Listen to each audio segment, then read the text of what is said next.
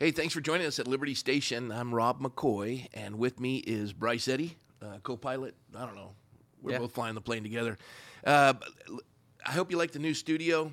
I'm really digging the sign in the middle. It's beautiful, isn't it? It is beautiful. We had a friend at the church do that for us. And so Liberty Station, and the idea is liberty is doing what's right. Freedom is having choices. And you don't board the freedom train until you've got Liberty Station. So I'm blessed by that. And we have a really wonderful guest. He has been an absolute friend of the ministry. I love this young man. I call him young because I'm 57 and he's way younger than I am. And the coolest thing about it is his story. He may cover that about his family and how he got to where he is today. And he's just being used remarkably across this country for liberty and freedom. He's fearless. You see him on campuses taking on the toughest of the tough, and he does it with such gentleness and persistence. His smile is disarming. His character is wonderful. And he just got back from Europe, so I want to ask him questions about that. Yeah, he's on quite the world tour coming up too. And why don't you tell everybody who he is? Yeah, so with that we get to introduce Will Witt. That's right. And Will has become a friend of mine, and I really enjoy him. I started becoming a fan by my daughters actually watching a lot of what he was doing, and he has such a wonderful way about him with people who disagree, and I think he does better than anybody else this really just wonderfully disarming way of asking questions and letting them, kind of make fools of themselves, and he laughs it off and, has a good time with them. And I think he's affected more than one person with that kind of generous spirit. He also shared, he preached at the church on a Sunday, and I have to say, he did a remarkable job. He's got just a wonderful way about him, and the process of his ideas is so clear.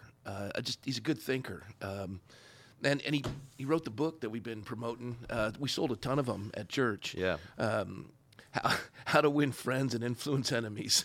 Which I think I wrote him on Instagram. Great title, because of course I was a fan of Dale Carnegie's How to Win Friends and Influence People, and not everybody these days probably understands that reference, but it's a play on that, and I think it was just a clever title too. That's a good word. Well, let's welcome Will Witt. Hey, buddy, how are you? I'm good. I mean, after you guys just talking about me like that, how could I not be good, right? Well, listen, we were talking before we went on the air. You were telling me that you just got back from Europe, and you come back to California, and Europe seems to be lifting sanctions in many of the countries. And you come back to California. We're not quite there yet. I mean, we're coming up to an election cycle, and I'm expecting this week or next that the governor is going to do like he did in the last election, lift the sanctions, and then try to convince everybody that they haven't abused us for 2.5 years. Yeah, they'll lift their boot off of our neck for a minute. Everybody starts to breathe again. Oh, hey, this is great. Our short memory, of course, and then back when they win, they hammer down. But what's going on in Europe? Is it better than it is in California? What did you experience? I mean, you did quite a tour. Tell us where you went and what you're doing. Yeah, so I went all around the continent. I've never left America before. And I can tell you that was your first trip overseas, really? That was my first trip overseas, and I choose to go during this pandemic with some of the worst travel restrictions, everything. So the way I was able to get over there, first of all, because I'm unvaccinated, I was able to get a work permit from the Dutch government for me to be essentially what you would call a highly skilled migrant, whatever that means. And I was able to go over to fly into the Netherlands to be able to work. And so I did a speech in Hungary to the Danube Institute, which works with Viktor Orban and everything they have going on over there. I spoke in Romania at a church to about 600 people, and then my girlfriend and I, we took some time and spent a couple days in Monaco in the south of France, and then about 4 or 5 days back in Amsterdam, where she is from. So I truly had a remarkable time going over there. But there's a lot of things that I learned over this trip. I mean, now I feel like I'm a cultured person. I can now add international speaker to my bio. I've tried French cheese. I know a lot about the world now. You know what I'm saying? But like when we were in Monaco, something that was shocking to me is that you hear about here in America, we have mask mandates, we have vaccine requirements, things like that. But if you look at the actual U.S. code, I mean, these are only for emergency use authorization. And if you want to refuse to wear a mask, you have the right to refuse, right? They don't have to serve you necessarily where you go in, but you have the right to refuse. In Europe, in Monaco, it was required by law. This was a law that you had to wear a mask while you were walking around outside with no one really around, but there were cops who were stationed all across the Palace of the Prince where we were walking around who were telling people when they are outside to wear their mask. It is a law that could get you fined up to 130 euros. And so just there's something that you appreciate about America that you don't appreciate until you really go overseas and see these different places. Nowhere in the world is there a constitution or a Declaration of Independence like there is in America, that you have inalienable rights given to you by your creator. These other countries all around the world, you have rights that are given to you by the government, and they can take them away by whim anytime they want. But in America, these rights are given to us by God. The Founding Fathers knew that. And so because of that, you just have radically different ways that, first of all, the people view their government and how they view totalitarianism and control. And secondly, how the government views its people and how they are able to take advantage of them. Now, was it the same in Hungary? I would think it'd be different. You know, it's a little bit different in Hungary. There was two things about Eastern Europe. The older generation is very sad. You know, it's tough to say, but that's really how it is. They dealt with communism for decades, a horrible, horrible experience. The younger generation seemed to be more westernized and they were more jovial, I would say. But the people in Hungary, they know what these types of ideas can lead to. They know what this progressivism, this communism, what it can lead to. But what was crazy is that, if any of you guys follow me on Instagram, you might have seen this, but there was a Che Guevara cafe in downtown Cluj in Romania, in the town that I spoke in Romania. A Che Guevara cafe just 30 years ago on, I think it was December 25th, I think it was Christmas, in 1989, 1,000 people died in Cluj fighting against communism before it totally ended in Romania, right? And they had thousands of people who were dying because of communism, and now they have a Che Guevara cafe. So it goes to show you how the left doesn't stop and how these ideas will continue to permeate the next generation, even if, for decades before they had communism. If you know anything about the history of Romania, you'll know that even before World War I, they were slaves. I mean, they were slaves to the Ottoman Empire. Romania's had it very bad. Then they had the Nazis, then they had communism, and now they have Che Guevara cafes. So it goes to show you that even after all this, people don't always learn. Yeah, the attention span. I have a question along those lines, and it's something that I want to kind of continuously have a theme that we explore on our show, and that is, why is that? What in our spirit, drives us towards those things, and why is our memory so short consistently? Well, I have a theory, but I want to hear what your thought is on it, Will. I've been thinking about this a lot recently, actually, because I think I saw that Che Guevara cafe, and I'm like, well, if I've been fighting for all this stuff and doing so much, and then a generation after, it just gets all ruined again, what am I even fighting for? That's something that has crossed my mind. I'm sure that for many people who are in a position like me or you, Rob, Bryce, and you guys, you kind of understand what I'm talking about a little bit. But when it comes down to it, I think about fighting for a fantasy and then fighting for truth. And it's so much easier for people to fight for a fantasy, because if you can just make things up and have things be easy to talk about and not have to really delve deeply into history or the context or what people actually did, it's very easy to just live in a fantasy. But one day, reality will catch up with you, and you can't live in this fantasy anymore. And so having to live with truth, talk about truth, live a life full of truth, and that goes, again, into Christianity and living a life with Jesus Christ. I mean, that is much harder to do than to live a life by lies. And I think that most people are going to be fine living a life by lies. So if someone at the top comes and says, hey, Che Guevara is great, communism is great, all this LGBT stuff, CRT, whatever it might be, this is all great, it's going to be much easier for someone to just live by those lies, to live by a fantasy, right? Instead of having to actually dig deeper and go into the truth. So I think that it's just, I don't want to necessarily use the word mediocrity, not that all of these people are mediocre, but just that there is a mentality of people who don't feel like they need to work hard or live by truth, and it's just an easy lifestyle for them. It's the Tytler cycle, the Scottish historian, that you go from being enslaved to crying out to God, and then you get freedom, and then with freedom comes abundance, and with abundance comes apathy, and with apathy comes dependence, and dependence into bondage. And unless you infuse it with what we call the triangle of freedom, faith, virtue, freedom, and reset that cycle, the abundance that you will experience as a nation, if you don't infuse this moral triangle of faith, virtue, and freedom, your children are born into a season of abundance, and they forget the things that brought that abundance. Freedom is having choices. Liberty is doing what's right. You contend for liberty. Paul wrote in Galatians, stand fast, therefore, in the liberty for which Christ has set you free. He wrote that in prison.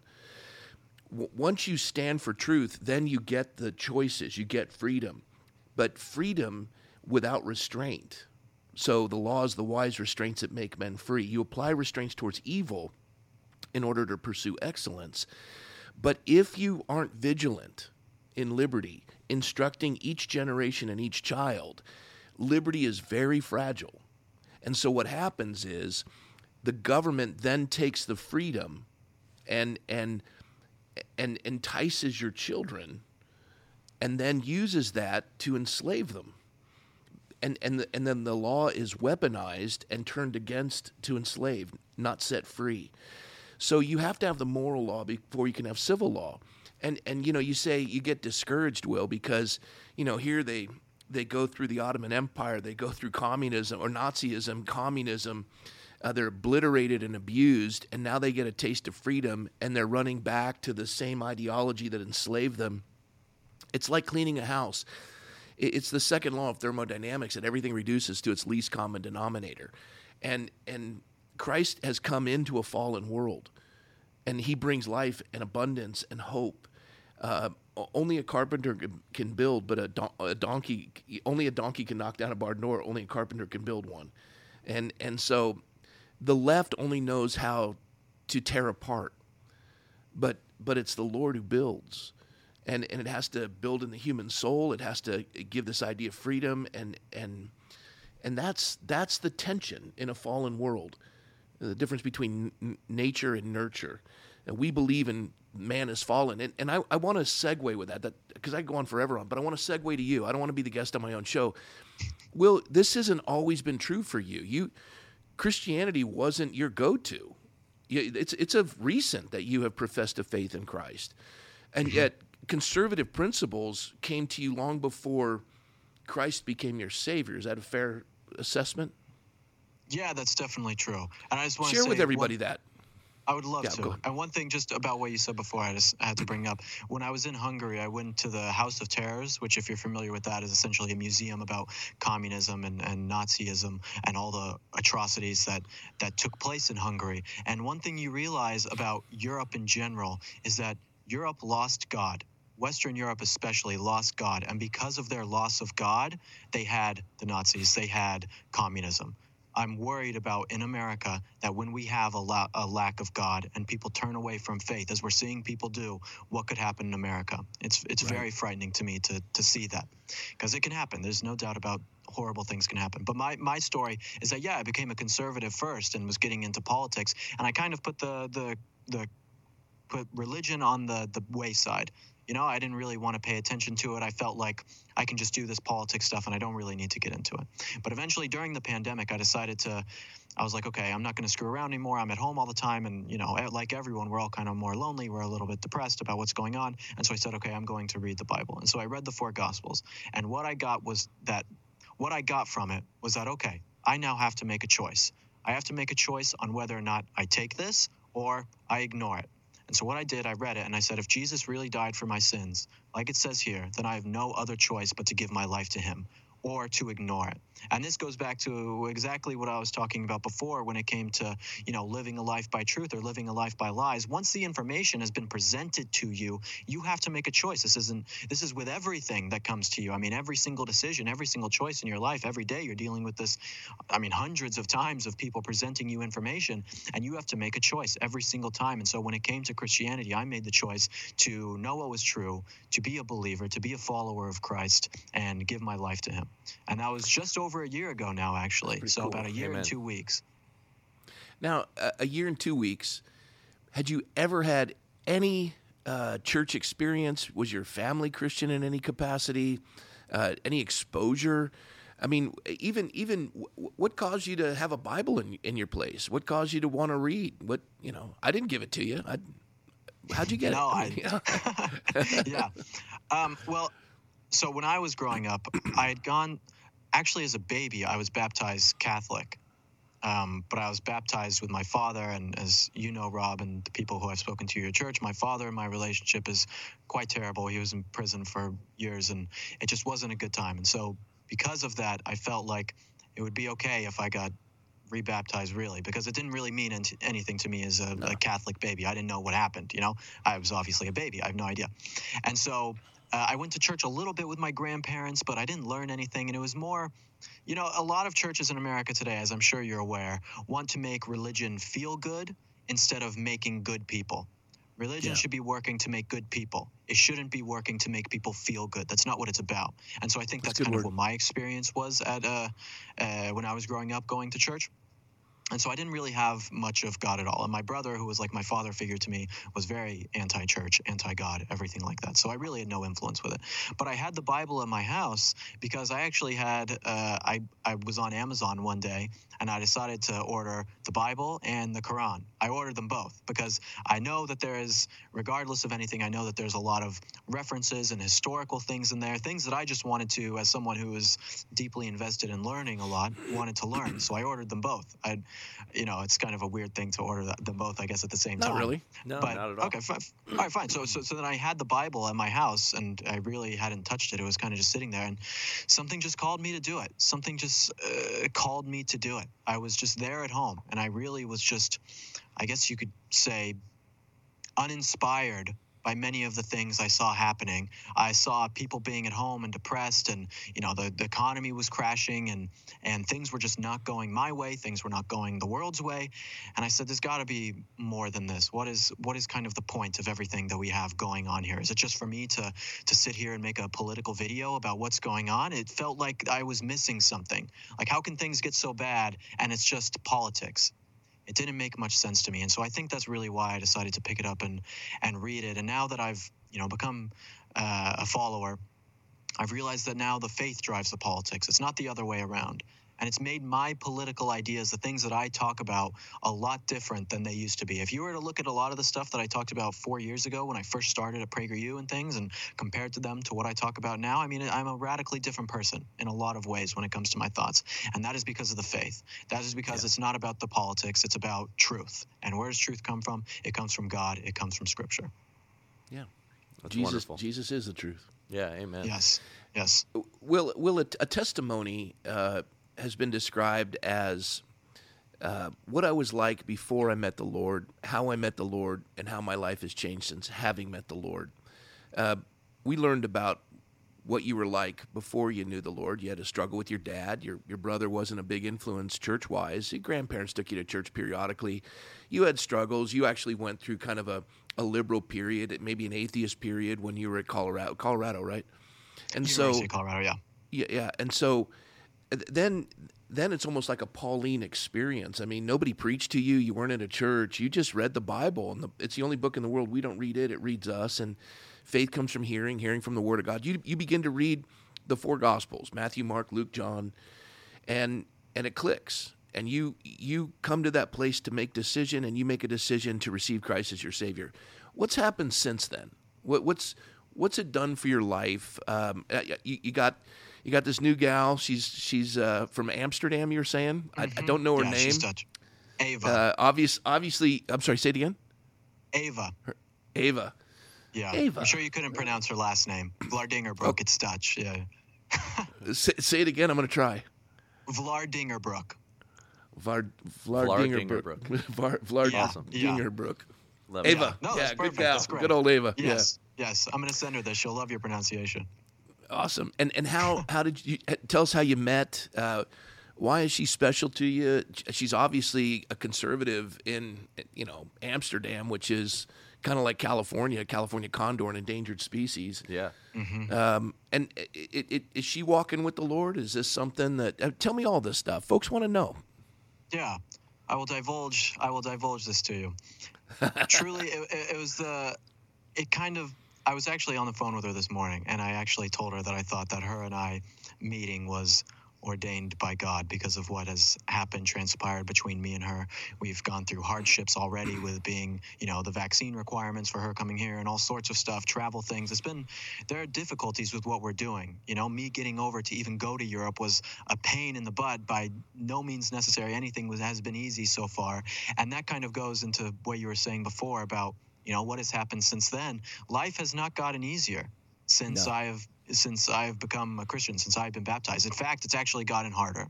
I think that it's gotten harder in many ways, because now I'm not just accountable to myself, I am accountable to God, right? The actions that I take, the things that I do are incredibly important. And there are now, essentially, we could say, for maybe lack of a better word, there are rules that, I am supposed to follow and things that I am supposed to do. You're supposed to live a life of truth.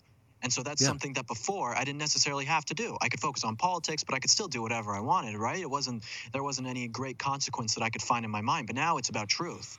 And so by having that, it puts me on a path that says, Will, you can't do these things that you used to do.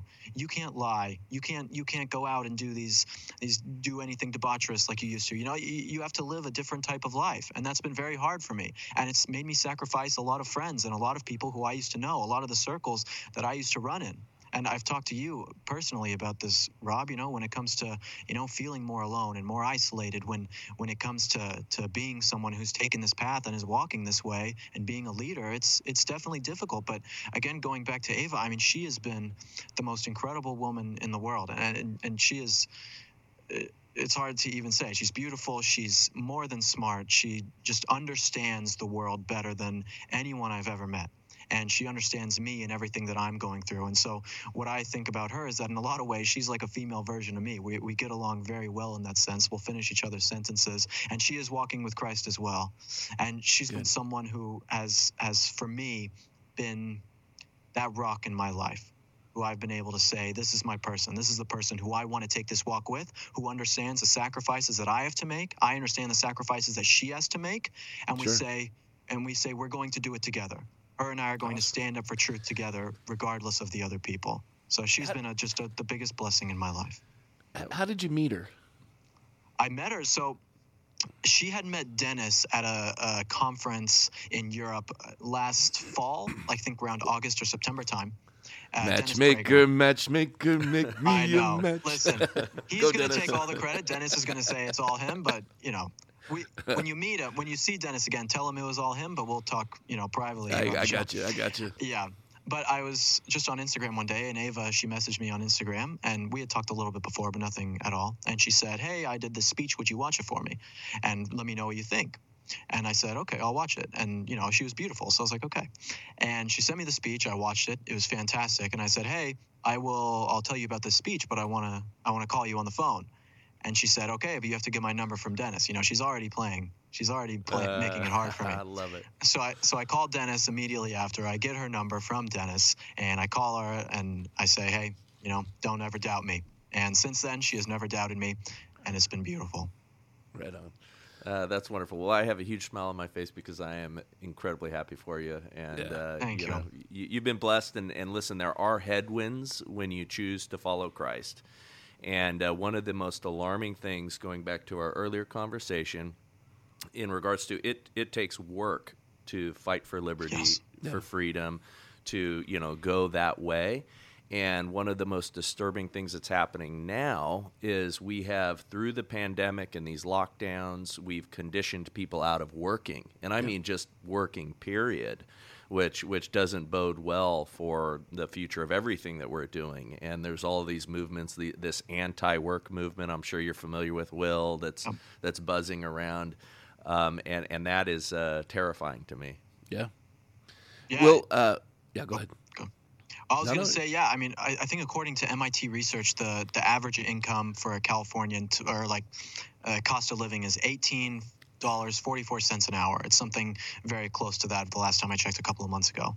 And the government is paying people 1.5 times that on average to stay at home, right? So now a business owner has to do even more than 1.5 times. I mean, you have to now pay people for a restaurant job or a retail job or something like this. You have to pay them almost $30 an hour to get them to come back to work. Because why would they come back to work for what? A couple pennies more or the same amount that they would be getting paid while they're off work? Of course not. So now it's just ruining everything. I think the cost of running a small business in California over the pandemic has gone up 15 to 20%. Small businesses are already running on 1% profit margins, and now you have this new cost that they've incurred. I mean, it's ludicrous, and it's not a problem of people are getting sick and they need to stay home. It's a problem of laziness, and it's a problem of the government enabling people to live this way.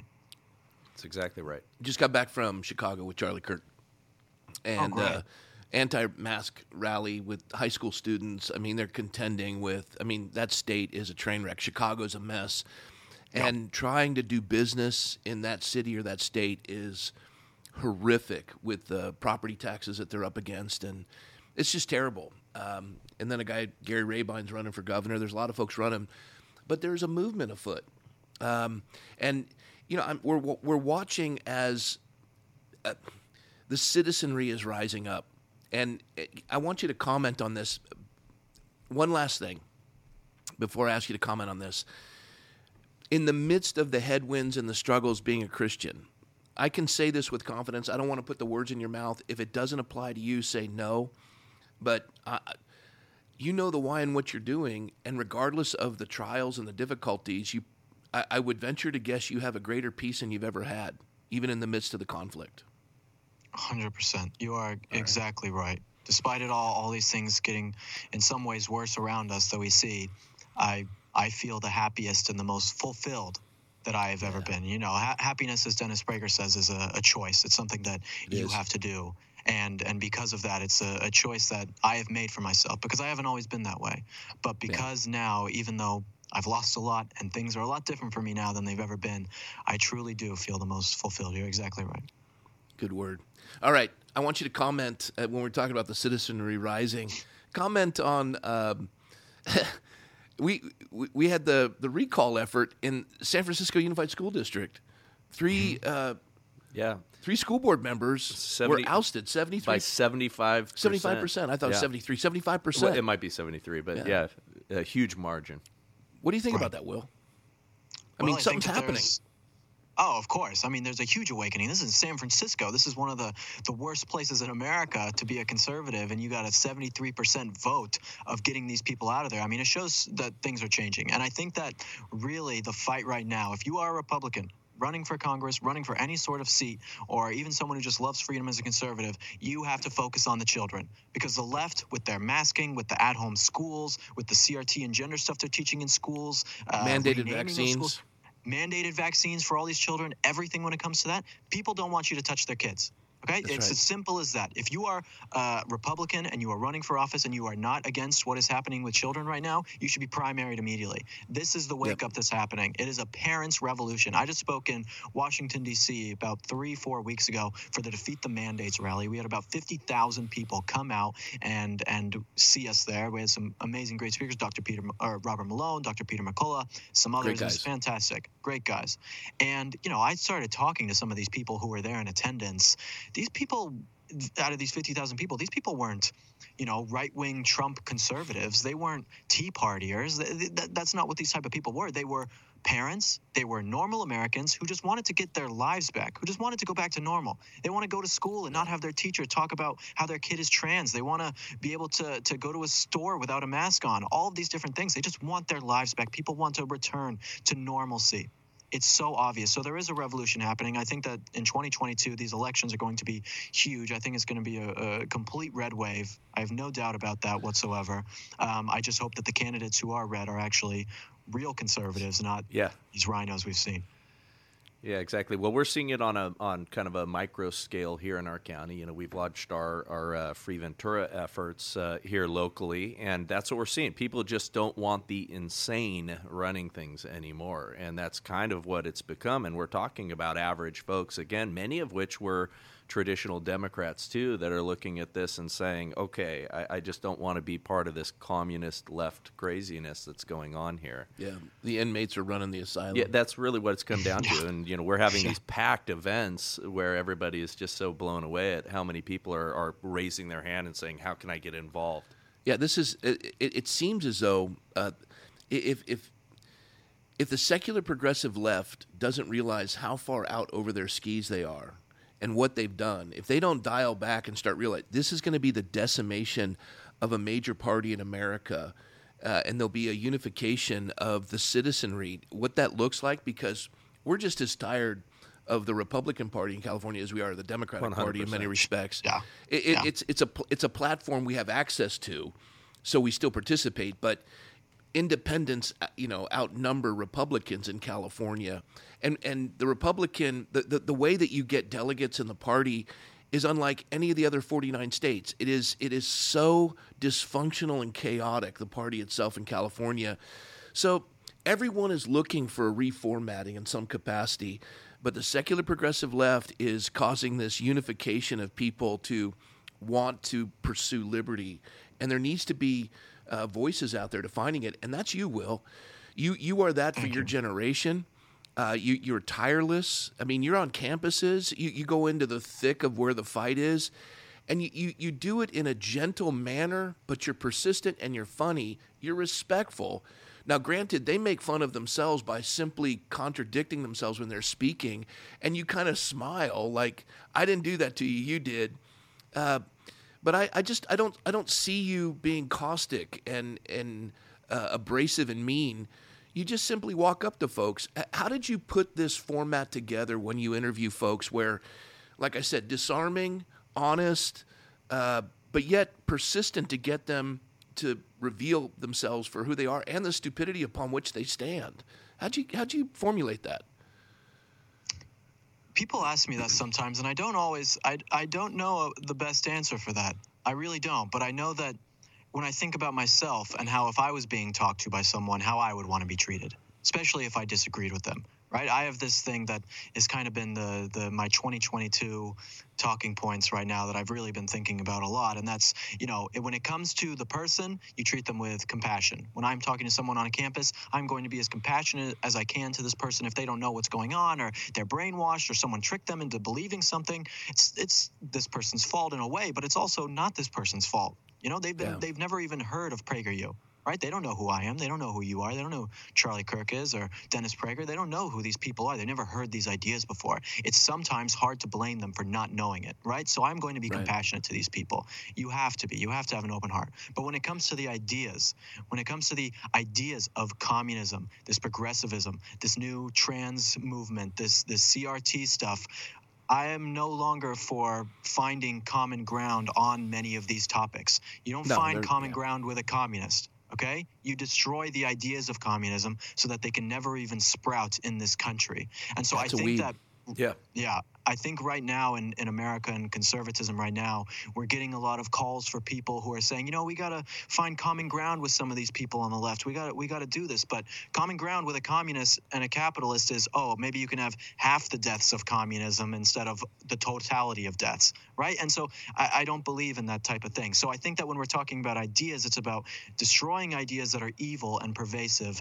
And when it comes to individual people, we have to be as compassionate and heartfelt as possible to try and change their minds so that they realize things that we actually know. Well, I think that advice applies to everything. I think that's just a wonderful thing as to how we should be called to treat people just in general. Yeah, people aren't the enemy, they're the opportunity. Yeah. When you speak of destroying, you're speaking of the idea, not the individual, meaning destroy it through debate, show the stupidity of it, because the only reason why we're facing censorship is because a lie can't survive in the presence of truth. They don't want a debate. They don't want conflicting ideas because their ideas won't stand up to scrutiny.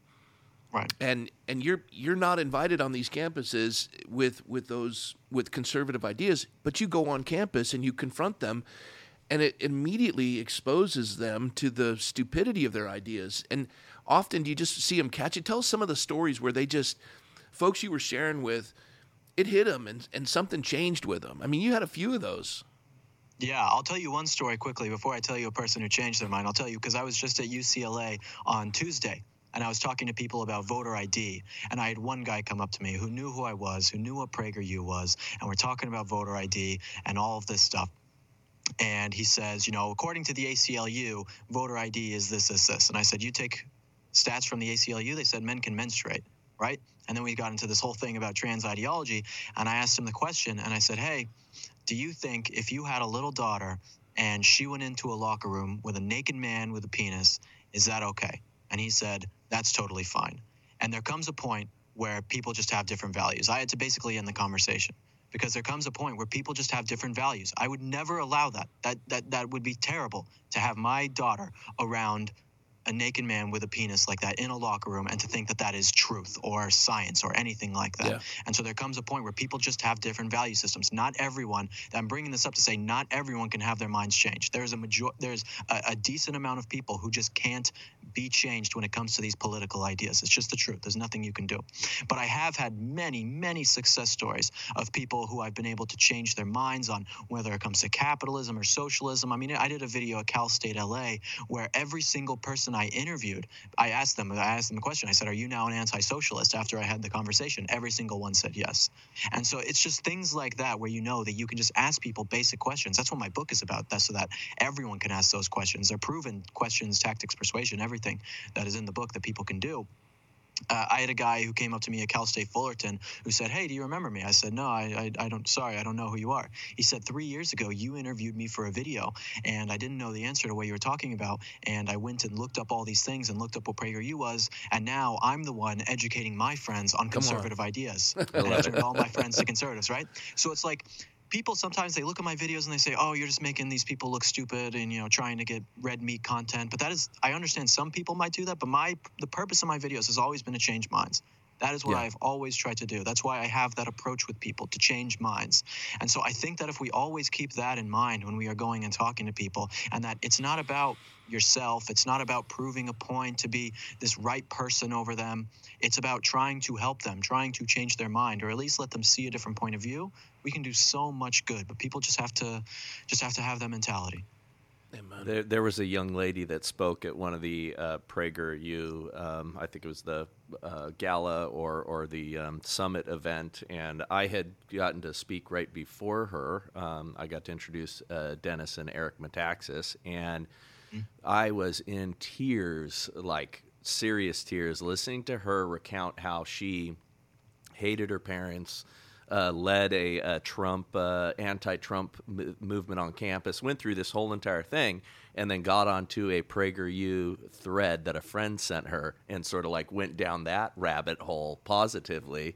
And then she then recounts in front of the audience, now I'm a Christian. I love my parents. I've reconciled, and just went on. And, even talking about it still, fills me with emotion, because that's ultimately what we're hoping for is for people to be able to receive truth and open their eyes and then reconcile in all those ways. An awakening. That was Tiana from Hawaii. Yeah. Yes. That was Tiana from Hawaii. Yep, that was back in Santa Barbara. I remember that event. Yeah. Yeah, it was just amazing. Well, Will, with our time remaining, would you do a couple things for me? One, would you tell everybody about the book? You alluded to it, but, we brought it so folks could see it, and just share with folks about it. Talk about what you're doing, how they can watch what you're doing. I want this last portion of time just to be folks connecting with Will Witt. I want people to be connected with somebody who we appreciate and adore, and I'm so grateful for you. So talk it up, man.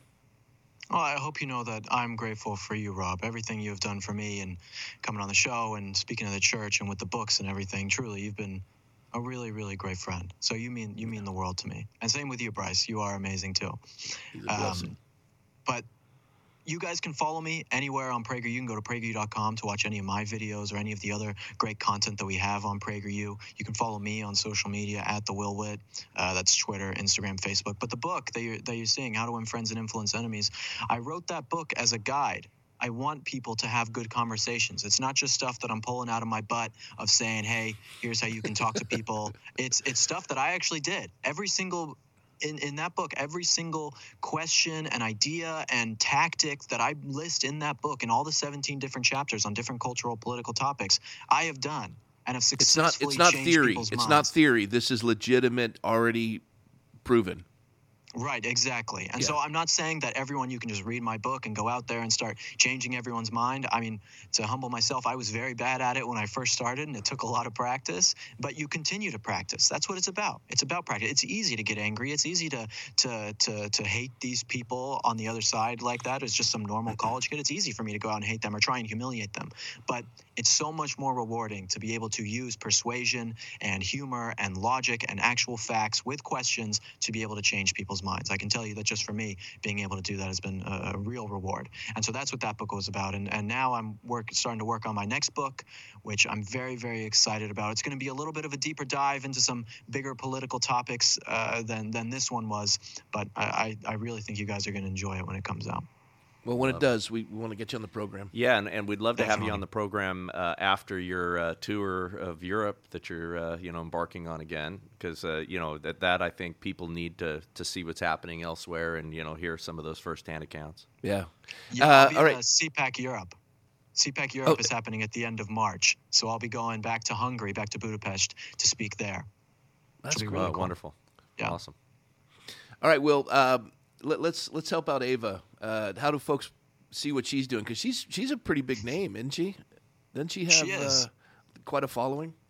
She does, yeah. She's been on Tucker Carlson twice, did absolutely fantastic. She she's a legal philosopher and a lawyer, and in the Netherlands, she was suing the Netherlands for their lockdowns and other measures that they've put into place. It is because, she won't admit this, she's far too modest, but I'll say it for her, because of people like her and everything that she has done, the Netherlands dropped their restrictions in the country. Wow. So, and it's because of her, right? She has just done amazing work. We need more people like that in America. But sadly, people aren't made like Ava, just really her. But we should have her on. I'm flattering her. Yeah, we'll get her. You should have her on. She's great. She's fantastic. We would You love should it. have her on. Yeah, that'd be great. We'll do it when it's Mr. and Mrs. Witt. Yes. Well, hopefully sooner rather than later. But anyone can follow her at Ava Vlar. That's EVA and then VLAAR on Instagram, Twitter, anything like that. All right. Well, let's do this. I'm going to pray for you. Lord, thank you for Will.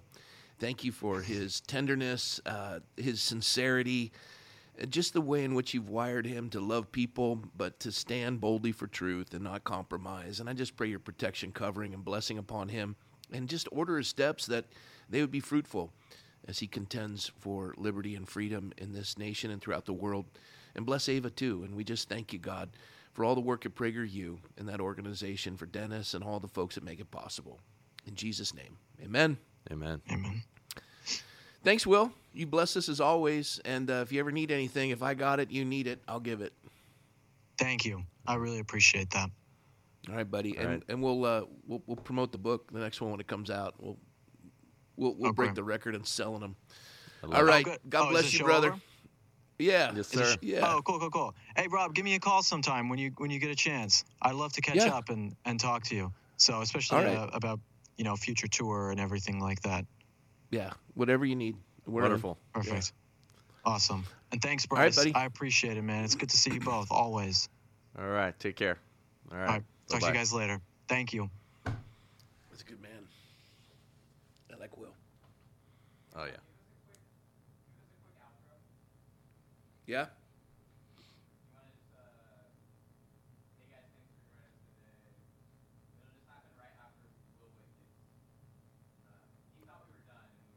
All right, I'll do it.